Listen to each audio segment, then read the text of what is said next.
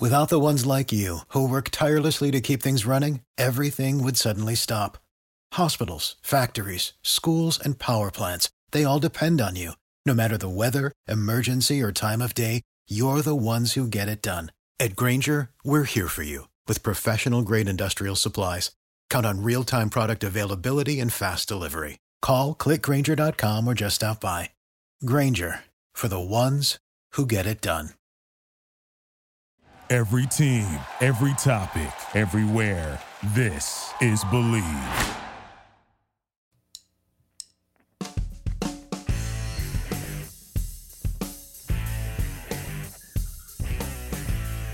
And welcome to another edition of After Hours with Depot and Luby, Jeff DeForest and Mike Luby Lubitz. And it's always a pleasure for us to introduce this gentleman to any audience on any platform we have, because he essentially introduced us to the Believe networks. And he was on to this a long time before we woke up and realized that maybe terrestrial radio wasn't any longer the way to go. Well, we welcome to the program a multi-talented individual, not only in the broadcasting field, but of course was a first-round draft pick of the then Florida Marlins and quarterback at Louisiana State University, and kind of is Mr. LSU. We welcome to the program Josh Booty. Josh, how are you, my friend?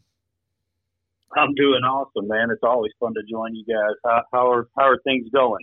I'm going good, man. They're going well, because our time is coming here. Because if anybody was going to excel in week 0 of anything, it would be us.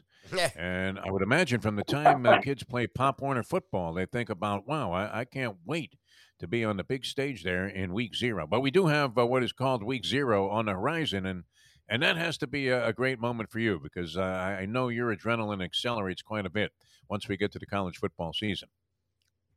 It does, man. I'm always excited for football to roll around. And last week I caught a little high school football action back in Louisiana, and I landed late last night and back into Miami, and just excited about the week, man. We got action on Saturday. Of course, I'm really good buddies with Scott Frost, and I'm really interested to see how Nebraska is going to do this year. I know they play week 0 in a one of the bigger games, I guess, of the week, and then there's several others. Florida State, of course, tees it up, and then they go and play LSU, my alma mater, in 2 weeks. So it's fun to kind of see some of this action start, and the football season get going. I'm super excited for really week 1.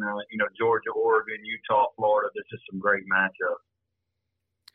Well, in this week 0, you mentioned Scott Frost, and in conversations we've had about the upcoming college football season, a lot of people think that Scott Frost is very much on the ropes, and this will be a big indicator as to which way his fate goes, because the theory is time to deliver there with the Nebraska Cornhuskers. A couple of things strike me. Number one, Josh, shouldn't a game in Dublin, Ireland always feature Notre Dame? And number two, I just came back from a trip to New Orleans. I have never seen an emphasis on high school football like the media has in New Orleans and all around Louisiana, eclipsing anything that we see down here in Florida, which is a hotbed for high school football, and Texas and California. I mean, just a bizarre obsession where even the local television stations dedicate like entire nights to prep football in Louisiana. It's amazing. There's nothing like Friday night lights all over the country, but Louisiana is a special place, and South Louisiana especially. With there's some great football in New Orleans and Baton Rouge, and the best high school team in Louisiana right now is Catholic in Baton Rouge, and they were a top 25 program in the country last year. But they sit right there 10 minutes from the campus at LSU, and of course Brian Kelly being the new head coach from Notre Dame. You mentioned Notre Dame coming into South Louisiana and trying to make his mark early. It's the SEC, especially the West, has been so tough in recent years, and so many of the national championships come out of the West. Last year we saw Georgia in the East, but normally it's been Alabama, LSU, Auburn, now A&M in the top 5, and Jimbo Fisher. What a game that's going to be in Tuscaloosa when A&M has to go down to visit Saban. That's going to be a heck of a week. I think that's October 7th. But I've got that pinpoint on my schedule. But, yeah, going back to Nebraska, Scott Frost has got a lot on his plate. I know they should be 3-0 when they play Oklahoma, the 4th game of their regular season. And the schedule kind of favors them. I think that they're going to win 8 or 9 games. I really do. I think that teams like Oklahoma, Michigan, Wisconsin are teams that should beat Nebraska, but they should win all the other games if they play well. And I think he's going to need that to be able to stick around. And then there's so many other storylines out there in the country, but it's just this time of year is the funnest time of year for me, and I know for you guys as well. It's so much fun to watch the start of college football and the NFL. I love the NFL. The Dolphins are going to be fun to watch as well. Well, Josh, and we can definitely get into the Dolphins. You talked about FSU, LSU, and I'm a Seminole, so I've definitely honed in on that game. It's interesting because in the SEC for the last few years, it had been Alabama, LSU. Georgia's crept up, but LSU was always in that conversation, won the title 3 years ago, and already gone through so much transition since then. Now Brian Kelly is there, and look, he's come in and he's recruited really well, something people didn't think he would be able to do in Louisiana. But expectations are really low. I know they just, I guess, inserted Jaden Daniels at quarterback officially, but there's youth on the offensive line, but that defensive line is supposed to be one of the best in the country. To me, it's interesting because we're hearing so much about Alabama, Georgia, Texas A&M, and I feel like Brian Kelly would not have gone there if the cupboard was bare. And we know Eddie O recruited top 6, I think, every single year. But expectations are really low there. Nationally, what are the expectations around Louisiana, around the Baton Rouge area for the LSU Tigers? Every year, in Baton Rouge, the fans get super excited and super pumped about the season because we always do have athletes. Now, the last 2 years have been very difficult for us to swallow, I think, just because of 500 records in conference play, getting beat thoroughly by some of the teams that we usually can hang around with or potentially beat. We beat Alabama with Burrow several years ago when we won the national championship on the road. I mean, so it's like we get spoiled a little bit too, and Burrow and that group spoiled us, and we had great talent. I don't think the cupboard's empty though. We've got 3 defensive linemen and couple of defensive ends that are potential first-round picks. I think we've got a receiver that's a top 10 pick in Boutte. The quarterback has got some experience. I think they will start Jaden Daniels. The craziest thing of the whole first week for us is Florida State has not played very well of late. We all know that. They've had several losing seasons in a row, 4 or 5, I think. But LSU's only 3-point favorites at home, and when I say at home, that's in the Caesar Superdome in New Orleans. When you look at that line, it's just like, wow, do they think we're that down? Because Florida State has not played good football lately, and LSU's got a ton of athletes, and they got a lot to prove. Brian Kelly's not going to come into that game 1 and lose that ball game. I just don't see it happening. I see LSU covering 3. That's like my best pick of the week, and best pick of the earliest season, really, and not just because I'm an LSU guy or an LSU homer. I just see that line. It just sticks out like a sore thumb. How is LSU a 3-point favorite playing in their backyard, literally in New Orleans, 55 miles from LSU's campus? So I like that matchup for LSU to start things off in the Brian Kelly era. I want to make that the game of my lifetime, I think, on my selection sheet here. That sounds really good. Josh Booty analyzing this from a degenerate aspect, which is fantastic. And it will be weird to see a winning LSU post-game press conference without the need for an interpreter, with Eddie O no longer on the sidelines there. So, it could be a whole new era of LSU football. What do you make of all the different things that have happened financially, and how do you think it's going to impact the game, if at all, Josh Booty? Because you have all of this maneuvering going with the Big Ten. SEC obviously is producing revenues that will approach records that nobody could have ever conceived of. You're seeing what looks like the end of anybody that isn't among the very elite college football programs having any kind of chance of winning a national championship. What do you think? What do you make of the direction overall of college football at this stage? Well, I didn't necessarily like the changes early on, and I don't like some of the rules, the transfer portal rule, and some of the NIL stuff as well. I think they're going to have to take a really close look at all that, and I know they are for the future because but the game is changing. The world is changing. It's so big. The stage is so big and so bright now for these college athletes at the highest level. When you talk about teams like Alabama and Texas and Georgia and Ohio State and Michigan and Notre Dame and SC and A&M and LSU and all. I mean, Florida, the Gators. I mean, you're talking about so much money that these schools bring in, and now that you're combining some of these conferences to be mega conferences, I know the USC and UCLA thing surprised me like crazy when I saw that, because the Pac, the traditional emphasis of football on the West Coast is Pac, the Pac-10, the Pac-12.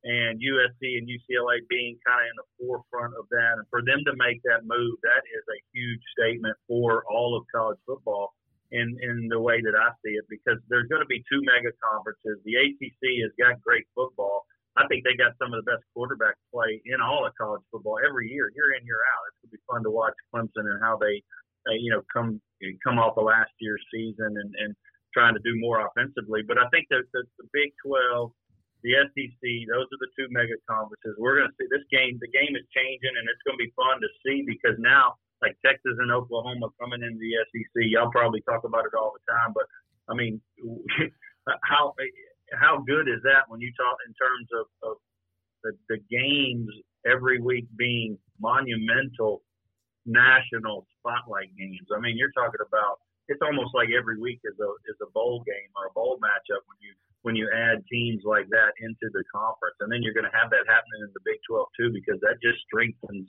their schedule like crazy. So it is going to be a different type of deal. I know that, but the bright lights will be on even more.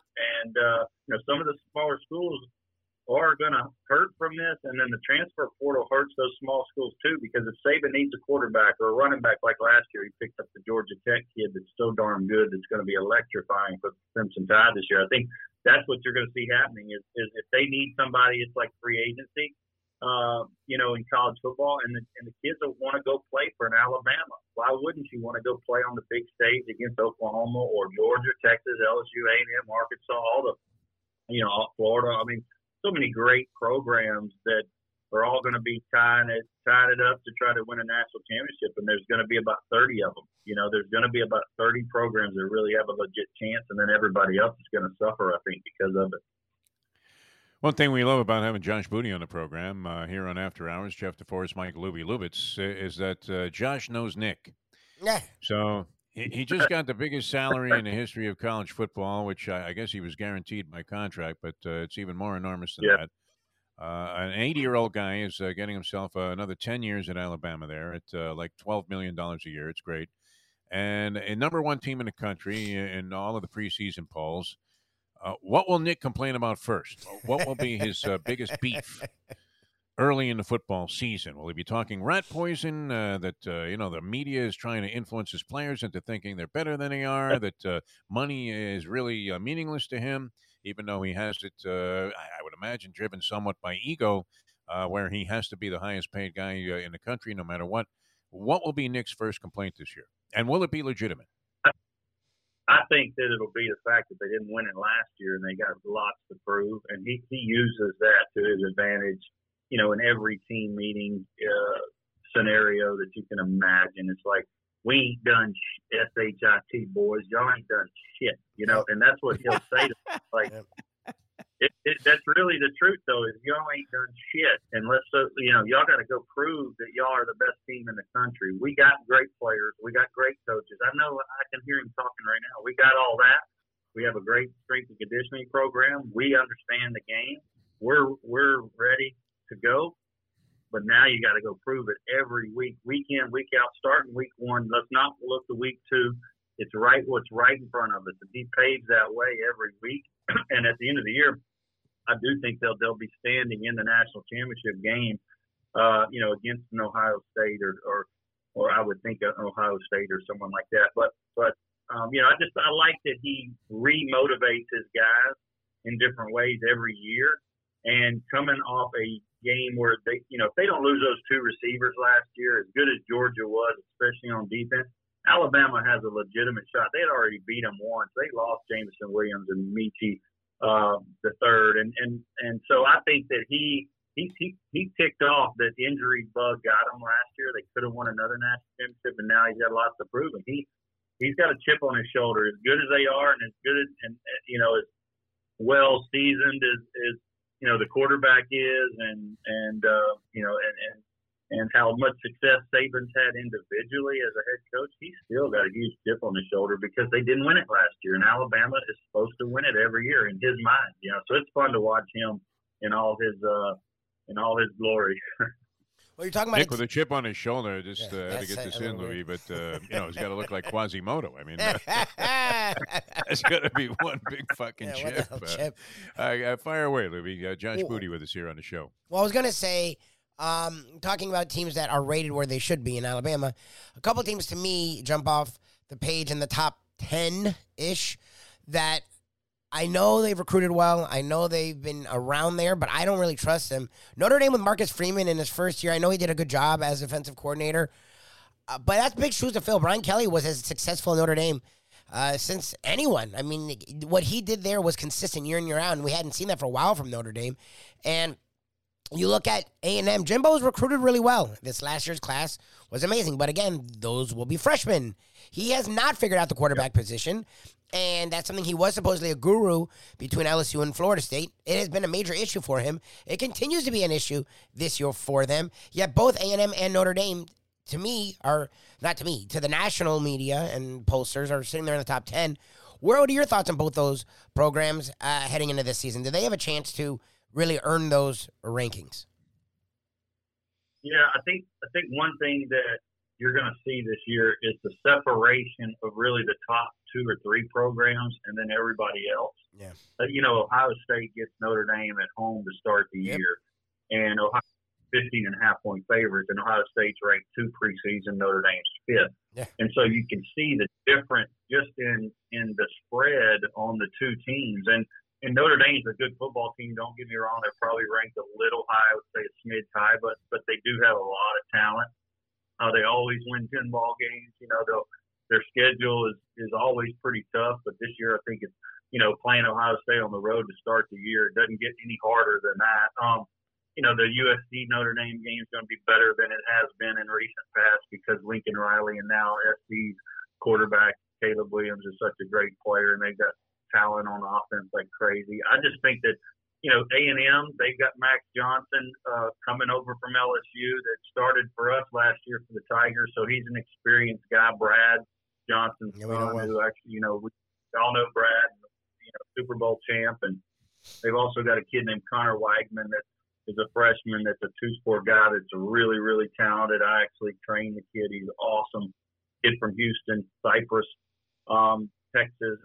Really, really good. Going to be a phenomenal player one day, I think, even at the NFL level. So A&M is not – the cupboard's not empty at quarterback. I think A&M is better than Notre Dame right now. Okay. I think if they played Notre Dame 7-point favorites, I think Ohio State, being 15.5 kind of shows you where the difference is between a 2 and a 5th ranked program. But I do think it's Alabama, Ohio State, maybe Georgia. Clemson gets a little bit of has a little bit of that national championship kind of picture in the back of their head. But I think everybody else is kind of on the outside looking in, to be quite honest with you. Josh Booty with us here on After Hours with Defo and Luby.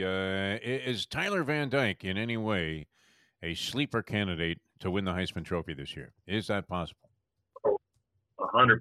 I think anybody's got a chance to win, especially they've got a lot of marketing hype around them with Cristobal coming in, him having a really good year last year. You're talking about a kid who threw 25 touchdowns, 6 picks, doesn't turn the ball over, 3,000 yards, a tough Connecticut kid that, played big in big games or big moments, in terms of their season last year. He had some really nice production games and, on TV. And so I do think that he's got an outside chance to really put himself or vault himself up in that upper echelon. I think right now Bryce Young, C.J. Stroud, Caleb Williams, the receiver at Ohio State and Jigba is unbelievable. I think those are probably the top 4 we all know about.